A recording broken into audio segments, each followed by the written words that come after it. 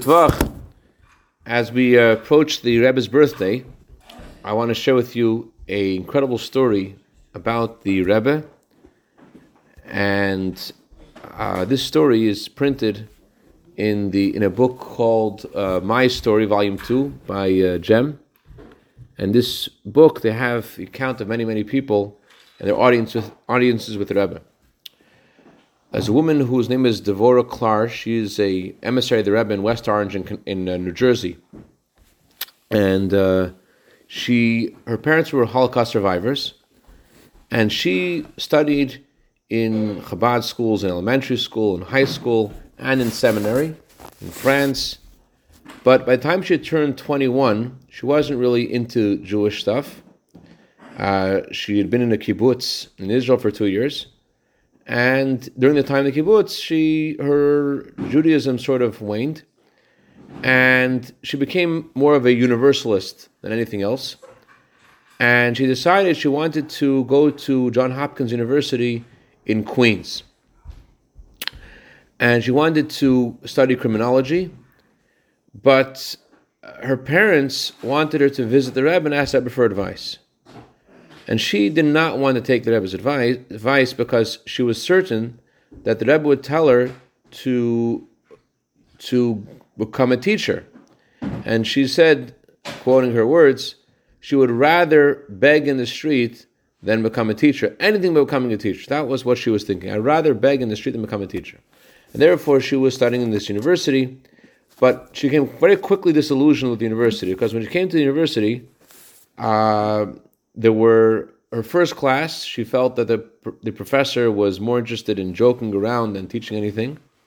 The second class was in criminology, but it was a very dry subject. The third class, in Johns Hopkins, it's mandatory to study religion. So having a priest, a galach, in the whole, she wasn't into religion at all, how much more so she wasn't into Christianity, and having to listen to this Christian priest talk to her about Christianity really wasn't something she was interested in. So she really didn't know what to do. So she asked her uncle, Rabbi Yankel Egghouse, if perhaps he could arrange for her to get advice from the Rebbe. And this time again, she wasn't religious at all. So she was 22 years old, and she was seeing her savings depleting because she invested all her savings in going to this university. So her uncle arranged by her 22nd birthday in November that she was going to have an audience with the Rebbe, and she comes to the Rebbe, and she said it was remarkable. Her parents were Holocaust survivors, so she knew some Yiddish, but not a lot of Yiddish. And the Rebbe spoke to her in what people call Yinglish, English with a couple of Yiddish words mixed in, which was perfect for her. She couldn't understand if it was Yiddish, but English was like her style, so it really resonated with her, the way they spoke to her. And they offered her to sit down. Usually Hasidim have a custom not to sit in the Rebbe's presence, but she wasn't into that custom. She wasn't religious at all. She didn't realize, so she sat down, and the Rebbe said to her that, "Do you have chametz? You have any chametz here? No chametz? Okay." The Rebbe said to her that when a Jew is in an environment of non-Jews, there are two possible things that may happen, two possible consequences. One consequence that may happen is that the Jew develops an inferiority complex, and the other is that the Jew assimilates and tries to copy the lifestyle of the non-Jews. And she said that in her life, when the Rebbe said it to her, it resonated, because she knew friends of hers who were hanging around in environments of non-Jews, and they felt like outsiders among all these non-Jews. They did develop this inferiority complex. And in her case, the second was more of a danger of her learning and assimilating and learning from non-Jews. And the Rebbe said to her that it would be better for her, instead of, she had these grandiose plans of working with people who had made bad mistakes in their life and trying to help them become rehabilitated into society. So, but she was very sensitive by nature, she said, and she didn't realize is that by engaging with these people it would overwhelm her, just hearing about their issues and their problems and the mistakes they made in life and just the grief. Anyone who has visited prisons knows that it just like you visit prison, you take a lot on you. So it would be too much for her, but she didn't know that. Apparently the Rebbe knew her, she said, better than she knew herself. So the Rebbe said to her, it will be better for you to work with healthy people. So she right away said, very brazenly, well, who's going to work with the sick people? If you say everyone should work with healthy people, who's going to work with the sick people? And the Rebbe gave her a very, very long answer. She doesn't remember one word of what the Rebbe answered her, but she did feel at the end of the whole conversation that whatever the answer was, for her, it wasn't a good idea. For Devorah Klein, her maiden name, it wasn't a good idea to work with sick people. Instead, the Rebbe told her that maybe she should go to a teacher's seminary. It was very interesting because this was the last thing that she wanted to do in her life was to be a teacher. And yet when she wasn't ready to have an audience with the Rebbe, she didn't want to have an audience the year before, just because she was afraid that she might be told she has to become a teacher. And yet when the Rebbe said it to her, it reached somewhere. And she realized this was really for her. And as she became a teacher, she discovered that children are a lot more easier to work with, a lot more malleable, and they're able to change far more easily than adults. So it really, really was advice that she needed, and she agreed. And then she asked the Rebbe, where should she go to a seminary? Should she go to Montreal or to New York? It sounds like from the way she would speak, her description of herself, that she was so independent and having everything spoon-fed to her wouldn't have worked. So could be, that's the reason, the Rebbe said to her, it's up to you, you decide, doesn't matter. And so right the next day after she left the Rebbe's room, she dropped out of Johns Hopkins University, and she was invited by a friend of hers to come for Shabbat to Far Rockaway. Her friend was studying in a seminary called Ayelet HaShachar in Far Rockaway, run by Rebbetzin Sarah Freifeld. And because the Freifelds were so passionate and warm and they really believed in what they believed in, it really touched her. And she decided she wants to become part of the seminary, and she stayed in the seminary. And this wasn't her first time that she got advice from the Rebbe, though. When she was 11 or 12, she hated school, and she was a bit of a troublemaker, and her parents asked for advice what to do with this girl. The Rebbe said that she should become a leader in her classroom and try to inspire the other children. And she thought about this years later. Didn't at the moment, like when the Rebbe said it didn't resonate, but she realized that she has leadership qualities, and when she speaks, people listen to her. So when she grew older, and her parents wanted her to do only things that religious girls would do, and she wanted to go to join a kibbutz in Israel, so her parents said, let's ask the Rebbe, and the Rebbe said, what's wrong with Israel? And she said it was very important for her in her life, although Israel on the surface was a time when she let go of Judaism, but really it was a very important part of her life. She said that when she was in Israel, she felt a certain kind of aliveness that she didn't feel outside of Israel, a certain kind of connection, a spiritual way to the land of Israel, although it wasn't reflected in her observance, but she really had that kind of connection. She says that throughout her life, even today, she recalls the time she spent in Israel, and that means a lot to her. Today, her religiosity, she says, she draws on the energy and the spirituality of being in the land of Israel. Anyways, so she has, thank you. So she leaves the kibbutz. She leaves Johns Hopkins. She becomes a teacher, and now she's 24 years old and she needs to get married. But she has a problem. She went out with 119 guys. Her sister counted. And she couldn't find the guy that was right for her. Every guy, she didn't work. And everyone was telling her, if you reject these people that are pretty much okay, pretty much the same kind of lifestyle as you, they may be your soulmate. If you say no, you might be losing out on your soulmate. So she didn't know what to do. She visited the Rebbe. And the Rebbe said to her, that when you are in a state of doubt, you're not able to come to a decision. So they gave her the opposite advice of what everyone else was telling her. Everyone was telling her you have to go and accept someone right now and accept someone and connect with someone and make a decision and get engaged. But they was telling her exactly the opposite. You should take a break and things would become clear.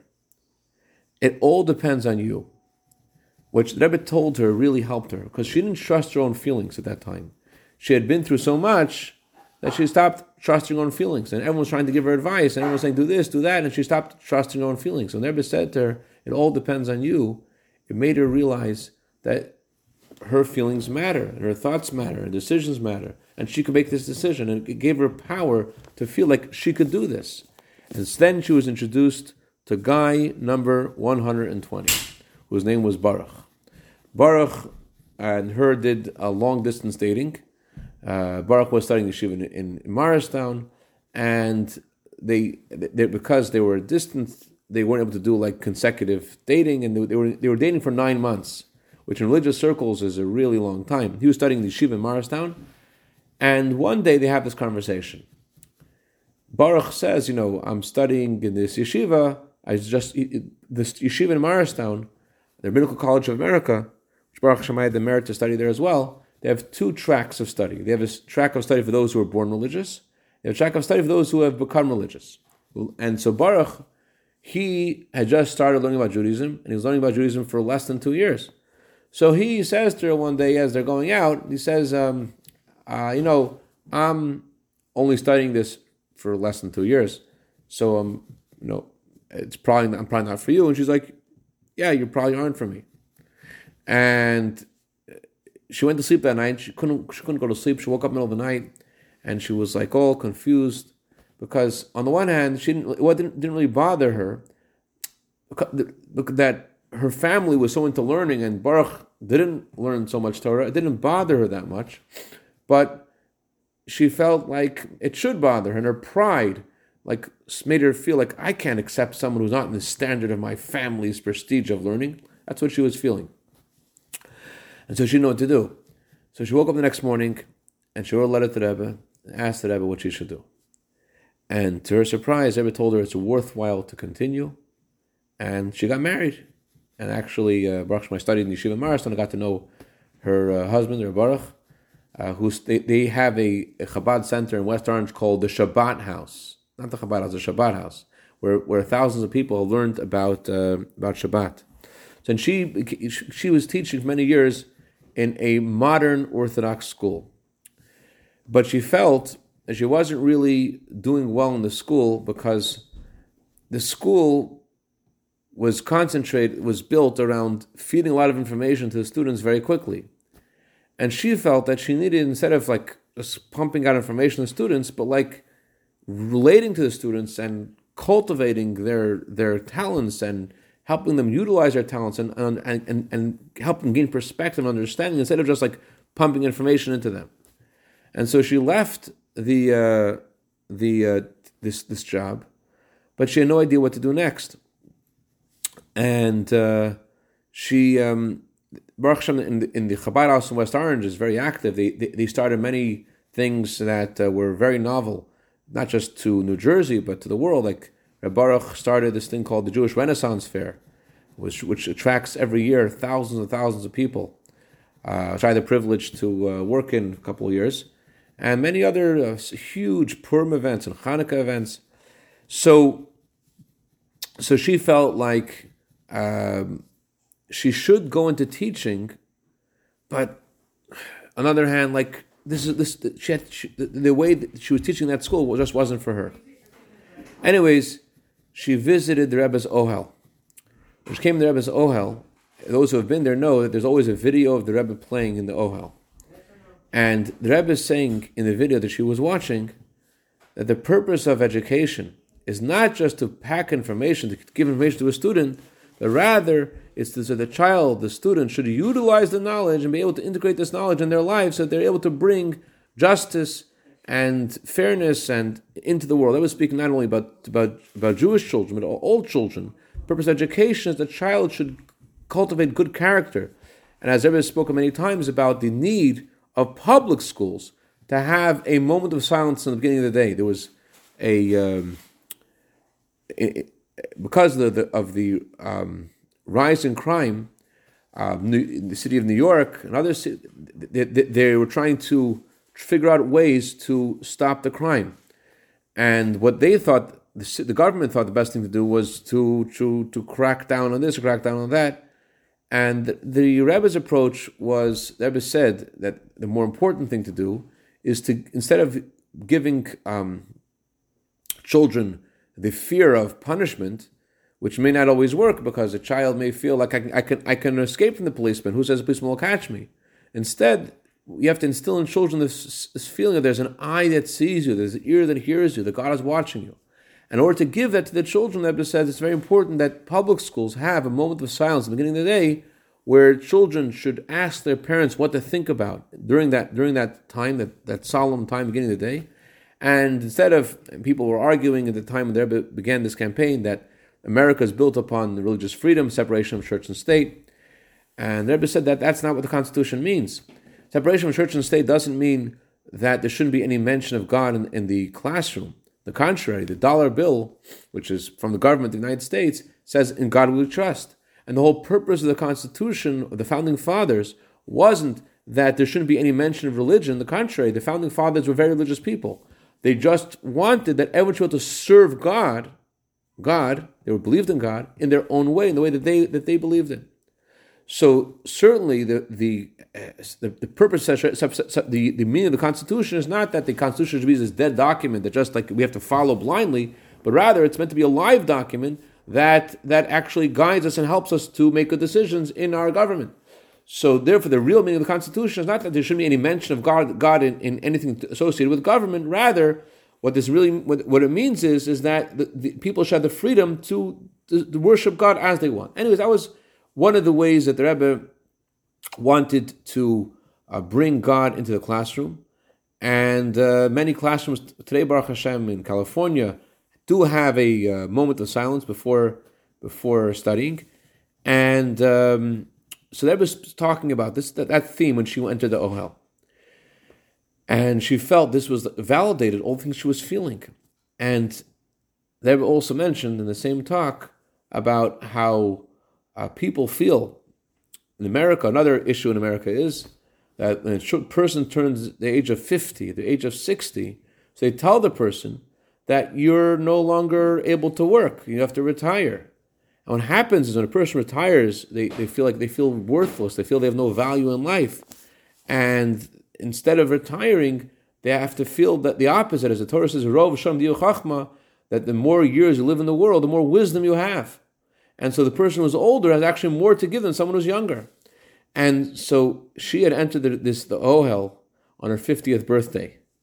So she got such a confirmation to how she was feeling. She was thinking, should she go back into education in a different way, in a different setting, or not? She's already 50 years old. And in that talk, Rebbe says, at the age of 50, they tell you, but why are you listening to that? God put you in this world. You have a reason to be here. And these words of the Rebbe guide her till today, and that's why she's, Baruch Hashem, back into the field of education, not in the same setting that was before, it's pumping information, but in a way that she's able to share with her students and cultivate them and raise them and cultivate their perspective. So, bottom line is that what I'm sharing from this whole story is that here is this woman who was very confused. She's not religious at all. She grew up, she knows all this stuff. She became a universalist, and what the Rebbe did wasn't to, yell at her or break her, but to find her way of connecting to God in every facet of her life, in the role in her profession, in her marriage, in her field of choice, and that's the meaning of the title Rebbe. The word Rebbe is an acronym for the words Rosh B'nai Yisrael, the head of the Jewish people. Just like the head, the mind, guides all different limbs of the body and to be what they're meant to be, so too the head of the Jewish people is sort of the nerve center of all the Jewish people and feels every Jew where they are, what they need, and is therefore able to give guidance to every neshama to where the neshama has to go. So as we're approaching the Rebbe's birthday, It's a great time to write a letter to the Rebbe, send it to the Ohel, ask for a blessing for whatever it may be, and to connect the Rebbe, and connect the Rebbe's mission. The Rebbe entrusted us and entrusts us and blesses us to do, which is to spread the Torah and Judaism through the Rebbe's 10 mitzvah campaigns of Shabbos candles and kosher and tefillin and mezuzah and Sefer Torah. I'll tell you one more story. I have to share this with you. So, sorry, it's just on the same note. So everyone thinks that if you wear one of these hats and you have these, one of these Chabad kapatas, that you must feel like Rambo. You want to spread Torah and you always want to do the right thing. Well, not always. So last Sunday I was having an off time. I was not in that mode, whatever reason, just happened. Sunday blues, who knows? And I was sent by my wife on a mission to Western Kosher to buy 10 packages of pounded schnitzel, I think. Anyways, I got the right thing. Anyways, so I come to Western Kosher. I didn't even have my tefillin with me. I forgot them. I usually carry them with me. And I go into Western Kosher, and there's a Jew there. And I know this Jew would say yes. I just know. But I'm not in the mood. And I have to have this existential question. Do I always do the right thing? And then I'm like, no, I don't always do the right thing, but I'm doing the right thing right now. And I asked the guy, do you want to put on tefillin? Like, yes, but Baruch Hashem, Western Kosher has a pair of tefillin. You should know. Western Kosher, they have a pair of tefillin there. So I put on tefillin with him. Listen to this. I hope I convey this correctly. You know how I said to myself, I'm just going to do the right thing right now? That's the way to do things, right? You don't have to figure everything out. You just have to make the decision right now. It's like stealing the afikoyman. You just have to steal yourself away and say and do the right thing. So I said to the guy, after you put on tefillin, he said to me, I really don't know what happened to me. I should be doing this. I said, it's very easy. Tomorrow, I'm going to call you, and I'm going to remind you to put on tefillin. Just tomorrow. Let's do this one day at a time. He said, okay. I take his number, and I call him the next day. He says, thank you for reminding me. Put on tefillin. I call him the next day and the next day. This was on Sunday, and I didn't really connect with him throughout the week. But finally, I reached him on Friday, and I said, what's going on with the tefillin? He says, Rabbi, I do this every day right now. Like, what do you mean? So, bottom line is that this is in our hands. It's not something that you need to have one of these or whatever. There's a mission. The mission is to bring Mashiach. It's going to happen. It's in our time. In Nisan we were redeemed. In Nisan we will be redeemed. And especially, as the Rebbe said clearly, this is the time for Mashiach. So it's a great time to reach out. And one of the Rebbe's 10 mitzvah campaigns, tefillin, Shabbos, kosher, education, and family purity, mezuzah. Let's make it happen. L'chaim, l'chaim, a good tavach, a frei l'chavach. Any questions or comments?